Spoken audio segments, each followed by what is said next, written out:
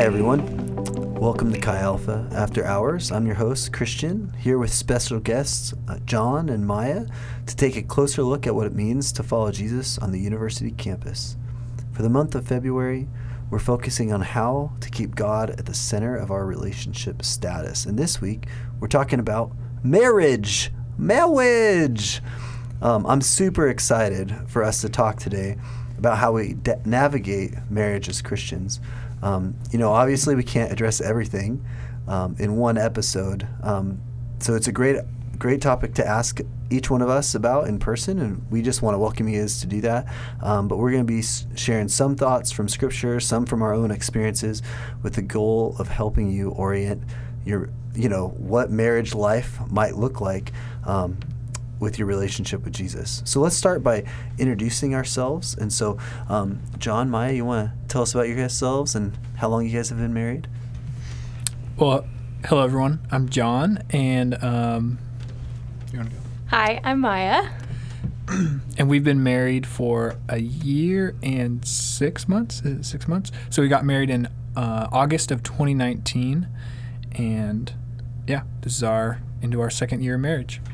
Yeah. And I'll also be sharing some thoughts. Me and Mona, who's not here, have been married, oh my goodness, I got to get this straight, 11 years now, about 11 and a half years. And so I really remember that because our oldest kid is 10, so that's helpful. So, a little around 11 and a half years. So, hey, thanks so much for sharing about your guys' marriage today. That's going to be so fun. Hey, so what were you guys looking for, like in a partner, in a person, as you guys were thinking about, as you guys were dating or not quite dating yet? What were you guys looking for in someone that you might marry? Well, I guess I'll go first. John is the only guy that I've dated. And Whoa. My mom always said that I would marry the first guy that I dated, and I didn't necessarily believe her, but I guess she knew, right? Moms know, right?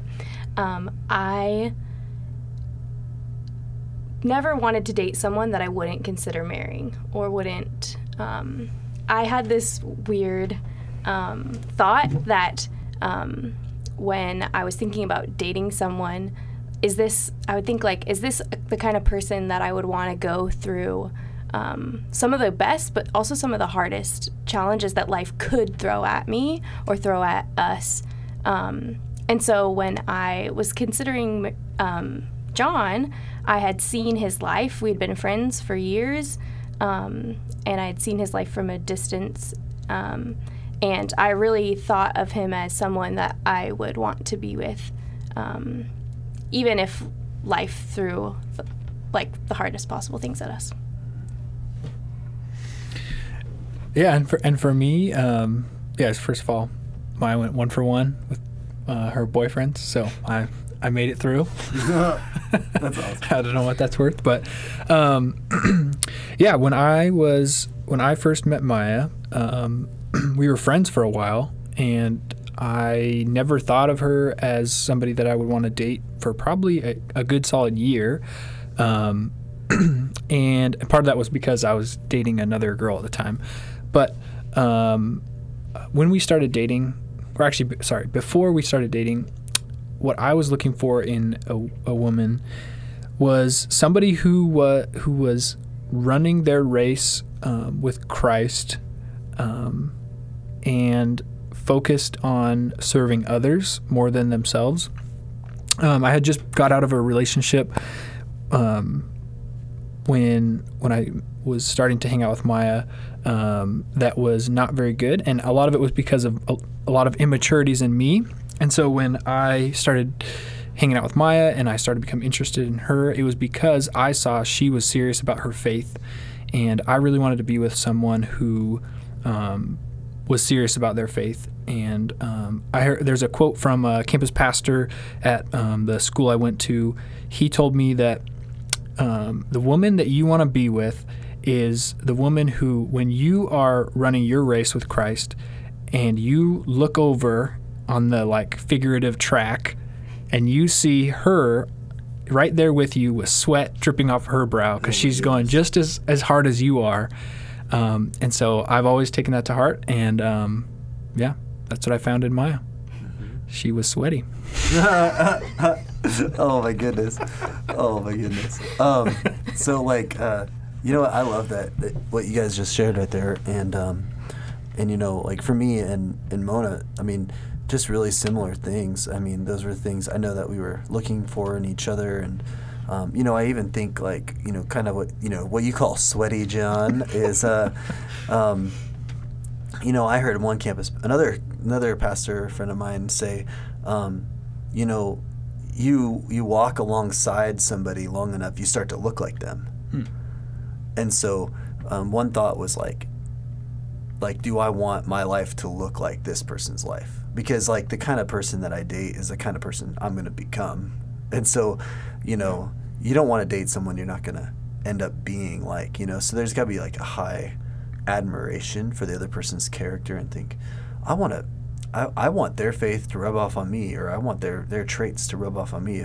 If you're like, oh, that's something I got to hide, I'm going to be a little embarrassed of that person for this. It's like, well, that's going to be you. You're going to be embarrassed about yourself for that, and that's going to be not very good. And so, and then, you know, the one other one for me was, I don't know, I'd love to hear how you guys do this at all. But but for me, you know, I don't know. A lot of times people just like kind of nod their head to me and say, yeah, just like that. Or, I don't know, I'm pretty persuasive, I guess. I don't know. Ramona's like one person who's always like, no, you're totally wrong. Like, she's just totally honest. And I just can trust if she says something's positive, like that she really thinks is a good idea. Like, I guess at the fundamental of it is like, I just trust her words to me. And that, like, it really means a lot to me. Like, it means like, you know, she's not just saying yes to make me feel good, or she's like, she's really telling me how something is, even if it's like a little tense sometimes. I don't know. Is that true for you guys, or? Yeah. What do you think about that? I think that's how it is for John. I struggle more with being lovingly blunt. I'm growing in that, but John is able to be blunt and has been growing and learning how to do it lovingly.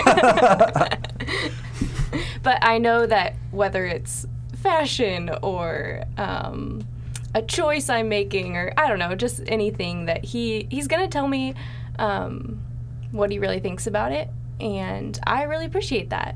Yeah, it's always for my best interest.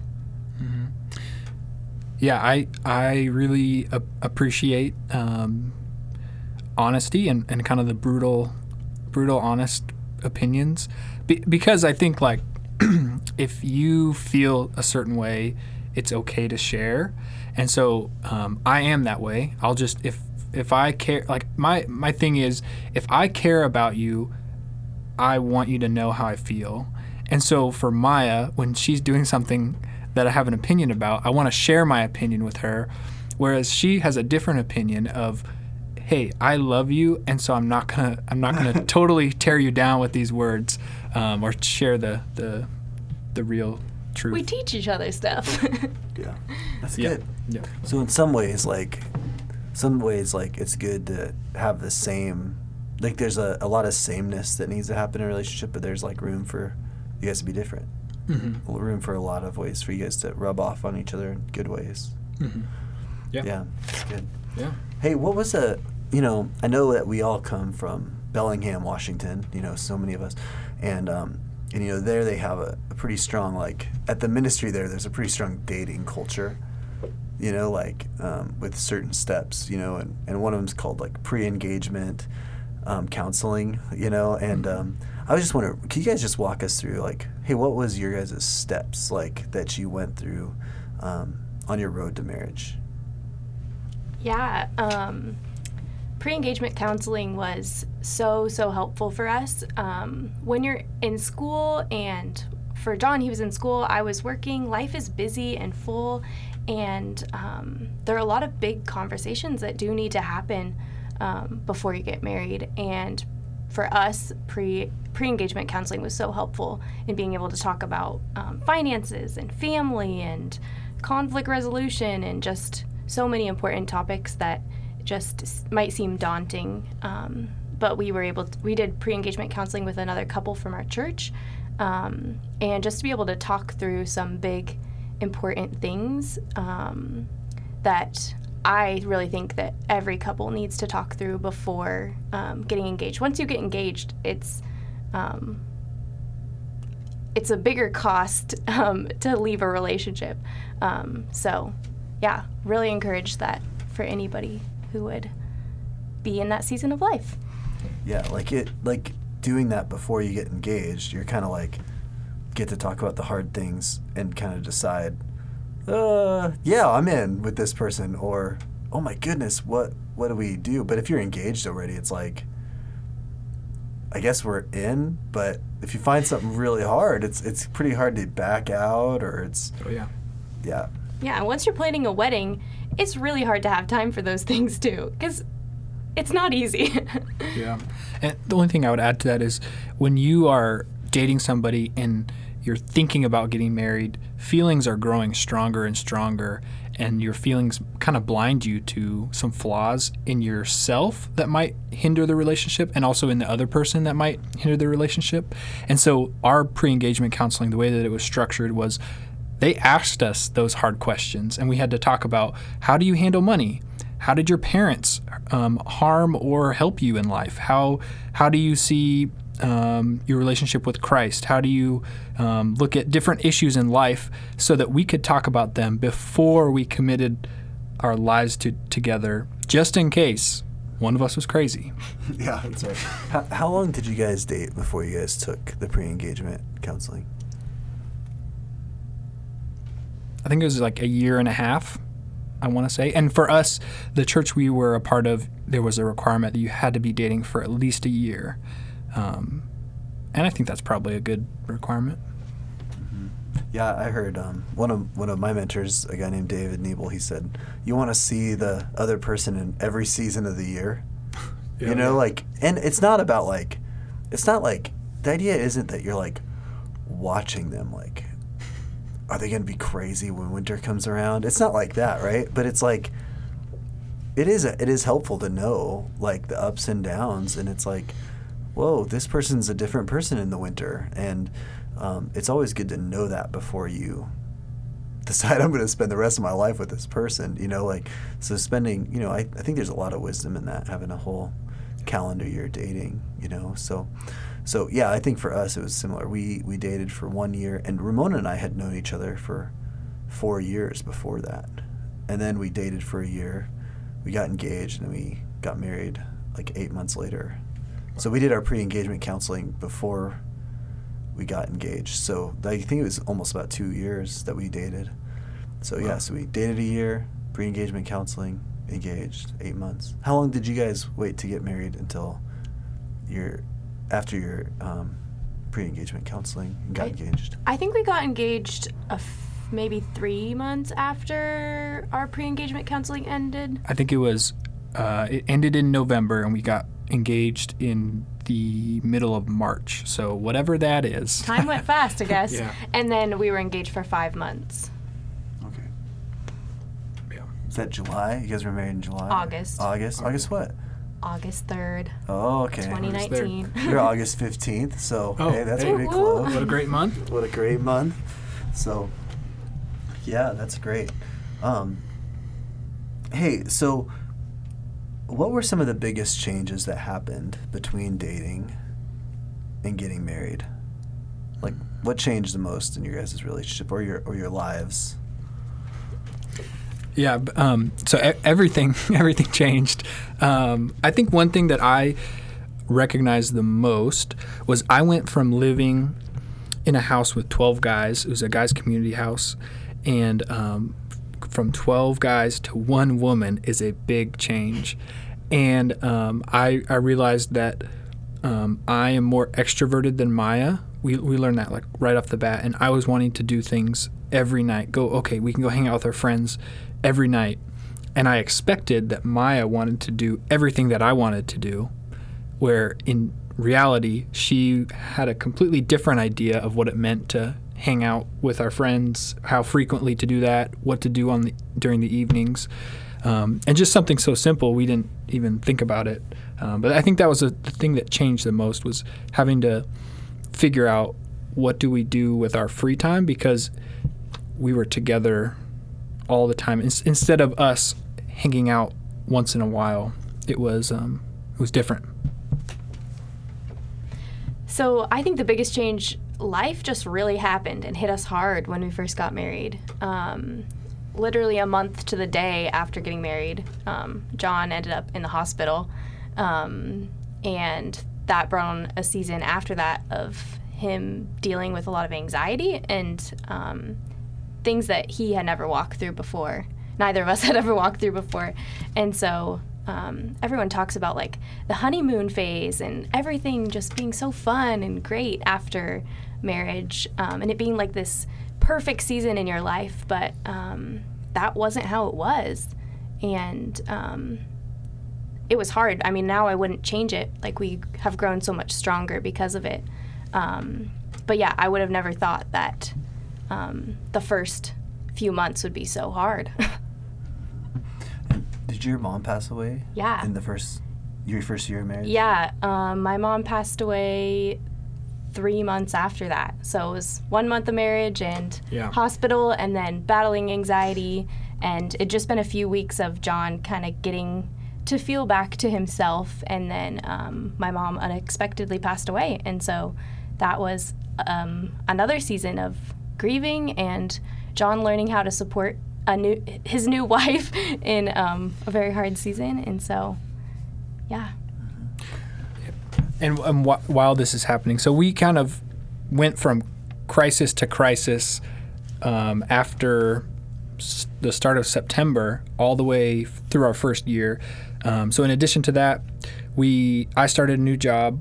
I was an intern with a campus ministry with the Chi Alpha in Bellingham, Washington, and was going through this health scare.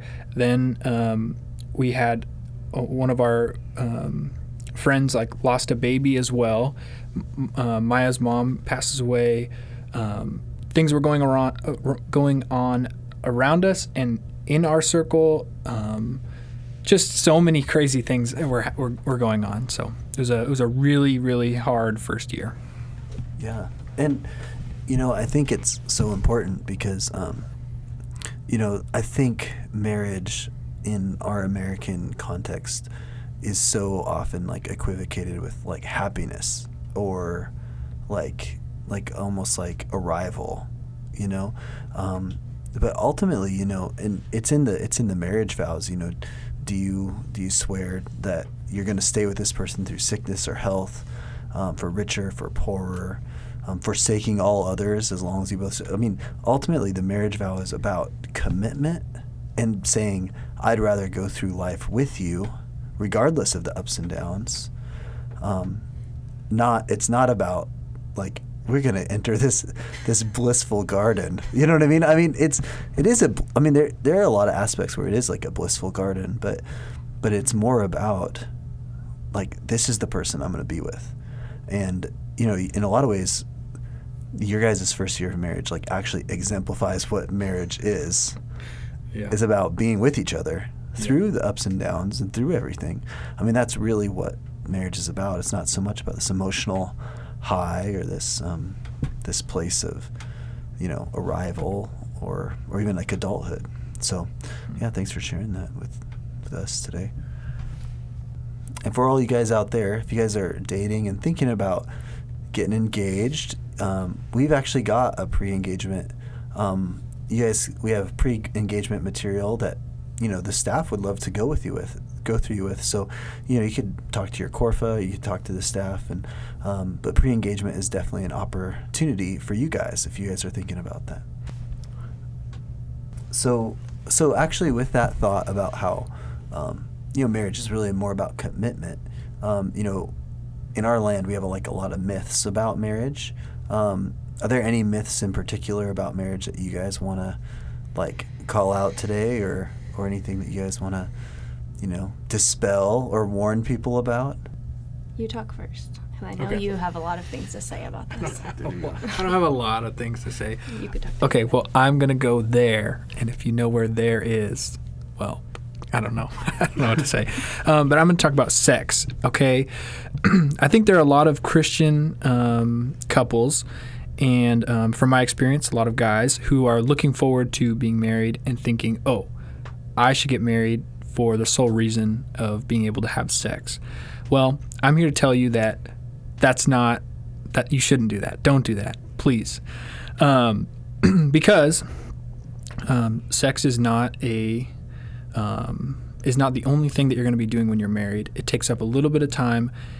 It's something that you have to work hard at. It's not just something that's going to be amazing right from the start. And there's one more thing. So I think that would be a big myth that I would say.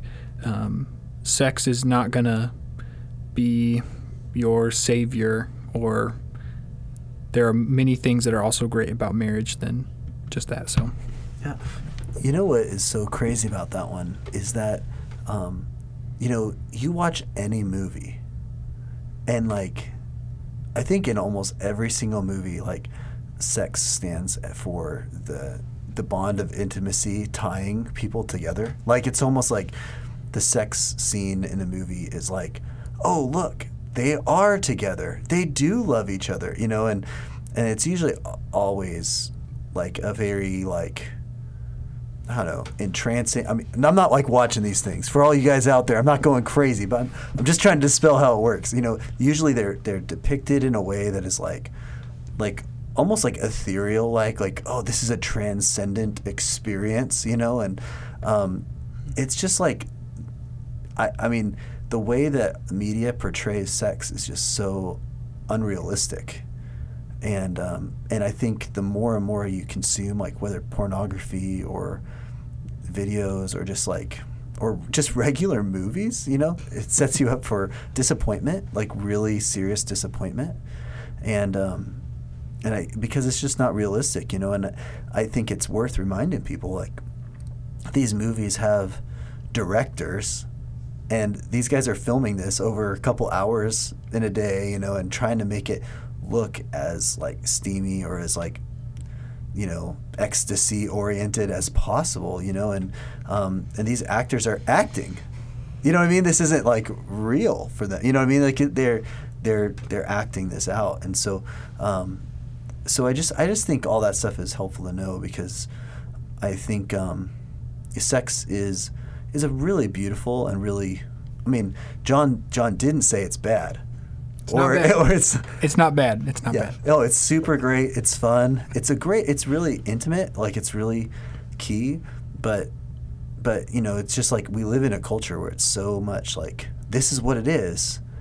And it actually isn't that. And if sex was that, it wouldn't be good, actually. Like, the image of Hollywood, like what it makes it out to be, isn't as good as what it actually is. But it's a pretty different thing. And so, if you're expecting the movies in marriage, that's not going to happen. And I'm totally with you, John. It's not a good reason to get married. Thanks. What about you, Christian? Do you have any myths of marriage? You've been married for 40 years, I think. 40 years, yeah.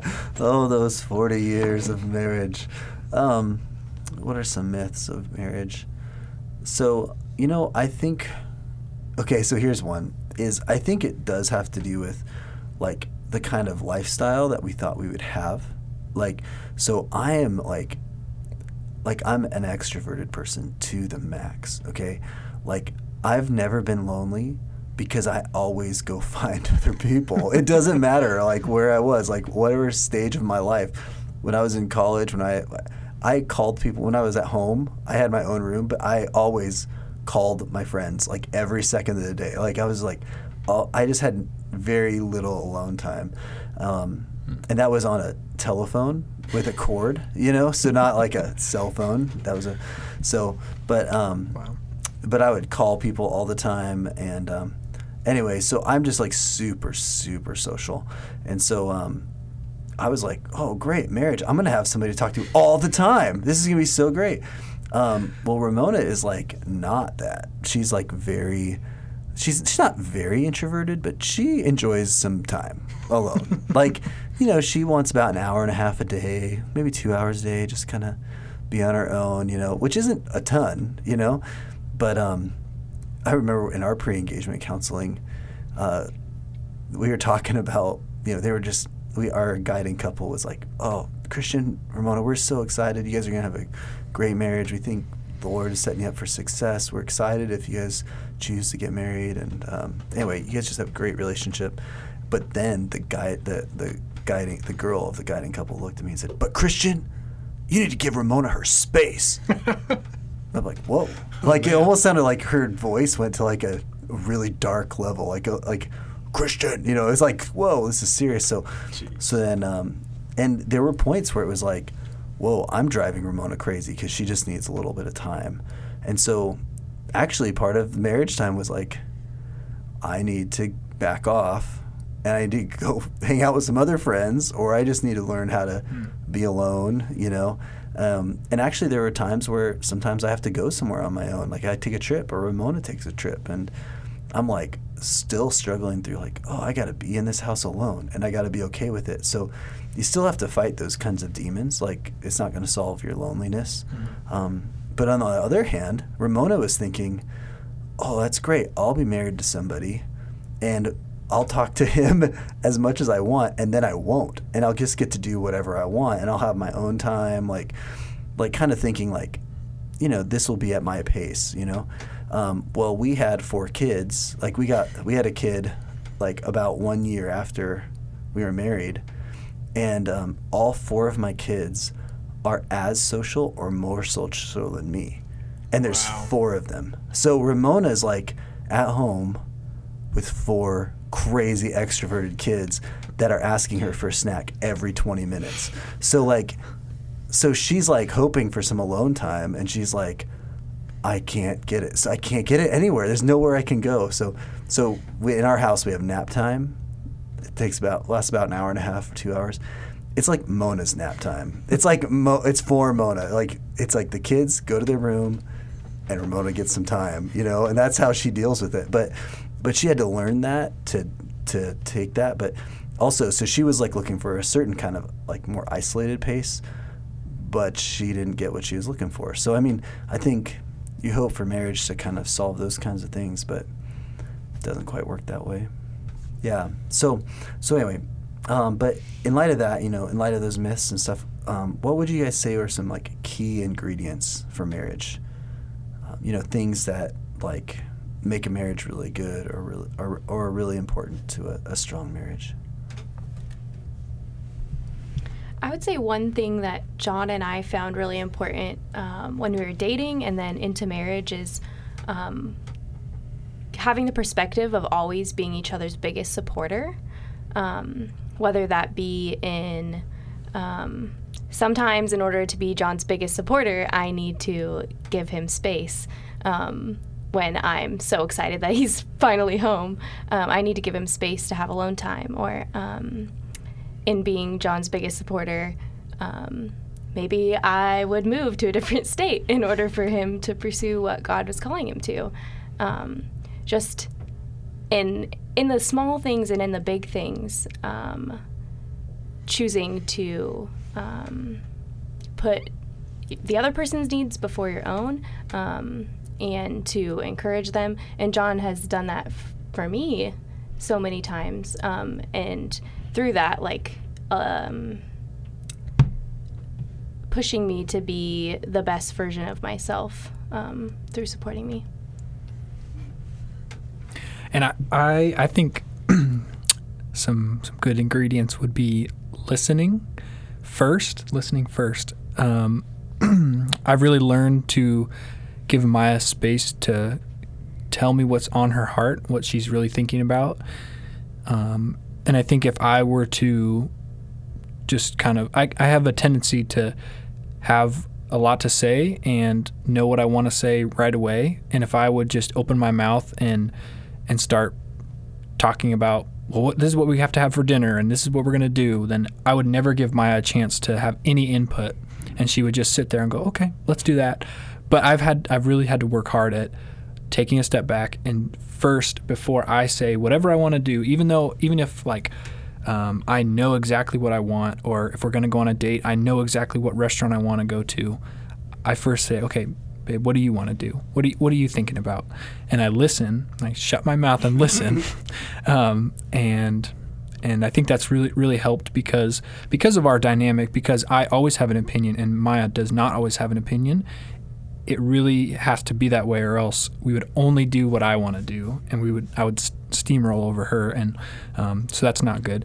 The other thing I would say is seeking to understand. Sometimes things happen. It could be as simple as like leaving the dishes in the sink or forgetting something, and having the other person's or just like wanting their giving them the benefit of the doubt and asking before you give your opinions. I think I would say that. Yeah, and you know what I hear in both of you guys' answers too is just like this sense of like taking yourself out of the middle of your life, like saying like, you know, I'm not the center of this family, you know, I'm not the like trying to say like I need to be attentive to the other person. And so like a friend of mine, Jeff Jenkins, he went to Nepal and they didn't have, this was crazy, they were like looking for a love word that didn't have any kind of like sex in it or something. Anyway, they were looking for like a God word, like something that agape would go into, you know, like this like giving love, and they didn't have a word for that. And so they made one up, and there's a word in Nepali that means like to stretch your tent, which so somebody else can fit in it. Like stretch your tent to the max so you can get one more person inside. And I just like love that concept because, and I think that's what you guys are exemplifying, you know, it's like I need to stretch myself so I'm not the center of this, you know, and saying like, actually, you know, and I think, you know, for us, we found that to be true when we have kids, you know, we can't put anyone in the center. Like Christian can't be in the center. Ramona can't be. Our kids want to be in the center, but you can't let them take the center. You know, we are a family, and ultimately you have to put Christ in the center. And by putting Christ in the center, you say, this is what our family stands for. This is who our family is following. And by doing that, it like sets your ethos, and it says like, we're going to be a self-giving family. We're going to be a family that first seeks to understand others or seeks to bless others in this family before we seek to have our needs met, you know, and it just changes the tone. And it's not so much about, you know, yourself or who you are. And I think that's a really important part of marriage. You know, and one other that comes to my mind is just like trust is just like, you know, a marriage without trust is just, it's impossible. You have to trust each other, you know? And I mean, I saw this one thing, there was this financial class I was taking, and this woman was talking about how her husband was like really strictly following all the finances, and so she couldn't spend any money, and she didn't trust him enough to like say she needed more money or she wanted to spend more money. She felt like she'd be judged. So she went out and got these credit cards. Oh, no. Like on the sly.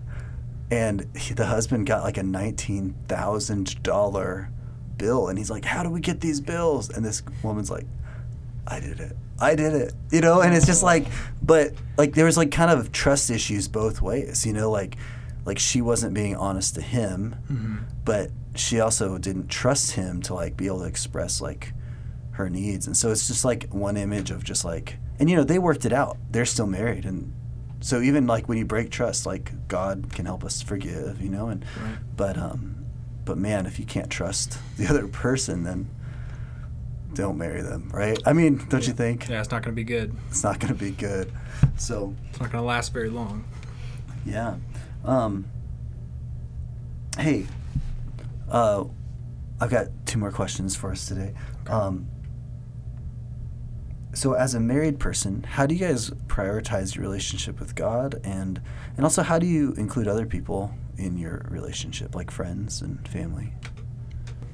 Yeah, I'd say this is one of the things that's been the hardest for me, to be honest, in marriage, because before getting married, my time was my own or more my own, and then with getting married, it's shared, and so it has gotten harder. Like my time with God, like say Sabbath, taking a Sabbath. Now we have two people to try to figure out what we both need, what's restful for both of us, because what's restful for me might not be what's restful for John. So navigating how to both figure out how to love each other and get our needs met. It's just more complicated when you have two people in the picture. What would you say for that? Yeah, I think it's been difficult. I have struggled to find time in our small apartments that we've lived in to be truly alone and be able to just have my morning devotion time. And that's nothing against Maya, but usually we're just like, if we're doing our morning devotion time, we're a lot of times in the same room, and I think it's just been hard to like find a balance of how to include each other in our time with the Lord and when to like go off and do our own thing. But I think what has been helpful, it has been having space for each other in the morning to kind of have that blocked out for our devotion time.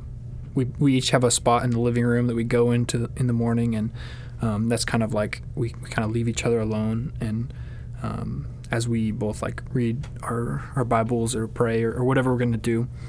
Then the other part of that question of inviting friends in, well, I think there's like a pre-COVID scenario and then a during COVID. We love to host people, have people over at our house. I know, Christian, you and the family have come over and for some fun football games when the Seahawks win, when they win. But we love having people over. I love just having people in my house. Maya loves cooking for people and making fun treats. And so we love just having people over and having parties, whether it's a game night or watching the Seahawks game, whatever it is, or just having a meal.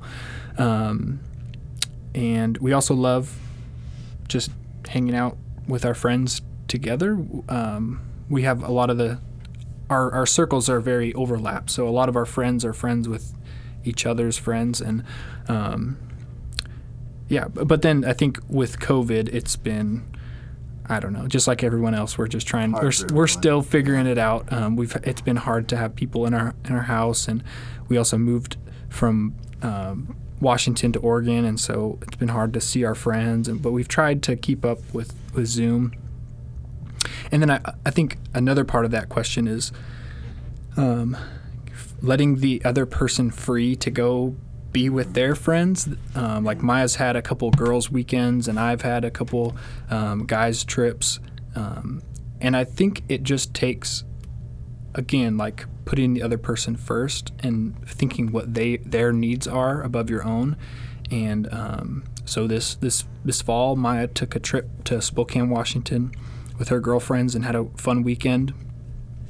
And we prioritize things like that because I know how much fun that would be for me, and so I know it's going to be worth it for her. And so, yeah, that's kind of what we do. Yeah, I think it's like, you know, kind of with both like God and our friends, you know, it's so important to like, it's like you have this like really unique relationship with your wife, you know. So me and Mona, you and Maya, you know, we have this exclusive relationship. Like, we're not marrying anyone else on earth. This is the most important person on earth in my life. You know what I mean? I'm supposed to think about this person's welfare more than anybody else. I need to make sure I'm spending a lot of special time with this person. But it can get weird. It can get not healthy if we feel like, well, this person needs to give me all their time, or I need all their time, or they need all my time. Like it's so important to know that a healthy part of their life is to have good friends, to have good girlfriends, and good, for the guys having good guy friends, and that these relationships outside our marriage are so important. And ultimately too, that relationship that we have with God, that we need to be like prioritizing that for our spouse too. And so we can't just have this idea when we go into marriage that like, now I'm going to have all of a person's time, or all of another person's time belongs to me, or I can't give anybody else time. Like there's got to be, a healthy Christian Anderson or healthy Ramona has really good friends outside of a marriage, and also has a vibrant relationship with the Lord, so that we can help each other along. And so, I think that looks different for each person. But ultimately, we're not supposed to be like a closed system. Like we're ideally supposed to have such a good marriage that we're blessing other people outside of just our family. And so, but you can't do that if you don't spend time with others either. And also those people tend to be a great blessing to us too. So, hey, one last question. All right. This one's a favorite. So the Bible talks about marriages. One of the most common marriage passages is in Ephesians 5. Let me just read that. I want to get what you guys' thoughts are about this, okay? All right. So here we go. Ephesians 5:21 through 33. And we're really looking at the question of the magic word submission. The submission. John's saying the submissions. He loves submissions. So here we go. I'm going to read it. So it says, "Submit to one another out of reverence for Christ. Wives, submit yourselves to your own husbands as you do to the Lord. For the husband is the head of the wife, as Christ is the head of the church, his body, of which he is the Savior. Now as the church submits to Christ, so also wives should submit to their husbands in everything.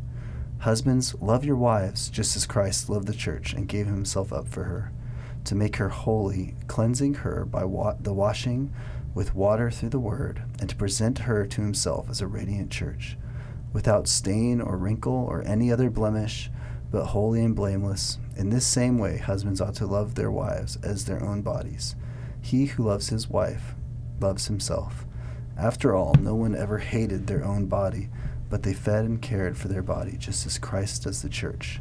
For we are members of his body. For this reason, a man will leave his father and mother and be united to his wife, and the two will become one flesh.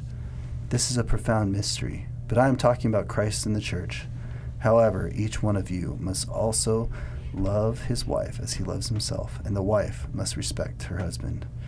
So how do you guys deal with submission in your home in a verse like this?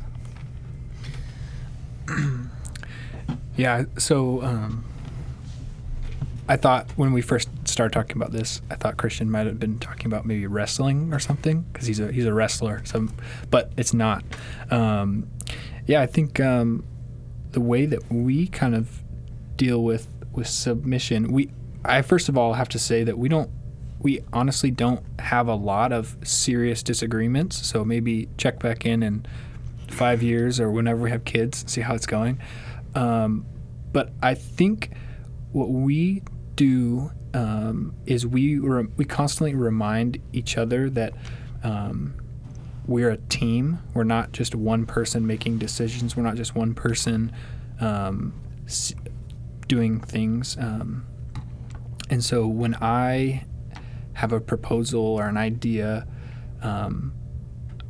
if Maya doesn't completely agree with me, or I don't completely agree with her, it actually works both ways for us. And the way that we have kind of been operating is knowing what's best for the both of us and going with whatever that looks like. So I try to honor Maya in whatever decisions are being made. And if she wants to do something that I don't exactly want to do, like she wants to start eating healthier and going to bed earlier, I am loving her and also submitting to what's best for our family, submitting to what she's saying. And I'm going to go ahead and do that because I know it's the smartest thing. It's doing what's best. So that's kind of what I think. What about you, Maya? What do you say? I don't know. When I hear this passage, people make a big deal about the submission, but the husbands, they're the ones that are asked to love their wives like Christ loved the church. I think that seems more weighty to me than just having to submit. I don't know. Maybe I'm not the classic feminist, but I think that is a big deal and a big weight to carry, to be called to ask to love someone as Christ loved the church. And if John's doing that, if he's loving me in that way, then when the time comes that maybe we wouldn't agree, and this would tell me to submit to his leadership, if he's loving me in that way, then I would gladly, because I know that he's doing it out of a genuine love for me and out of a good place. Yeah, it's interesting. Like I've met a number of people over the years that take this verse right here to mean like almost like, I don't know, they take it kind of weird. Like, I'm the man and my wife's going to do as I say. They can get kind of weird about it, and but I think, Maya, your like thought is so good that it's like, actually what Paul's saying here is that this husband is supposed to be like totally self-giving towards his wife. And I think actually the picture that this verse puts out here is this idea of just like two people dynamically being self-giving. A wife saying, I'm willing to submit to my husband. Like, if my husband wants to do this, I'm going to do it because I love him and I'm choosing to submit to him.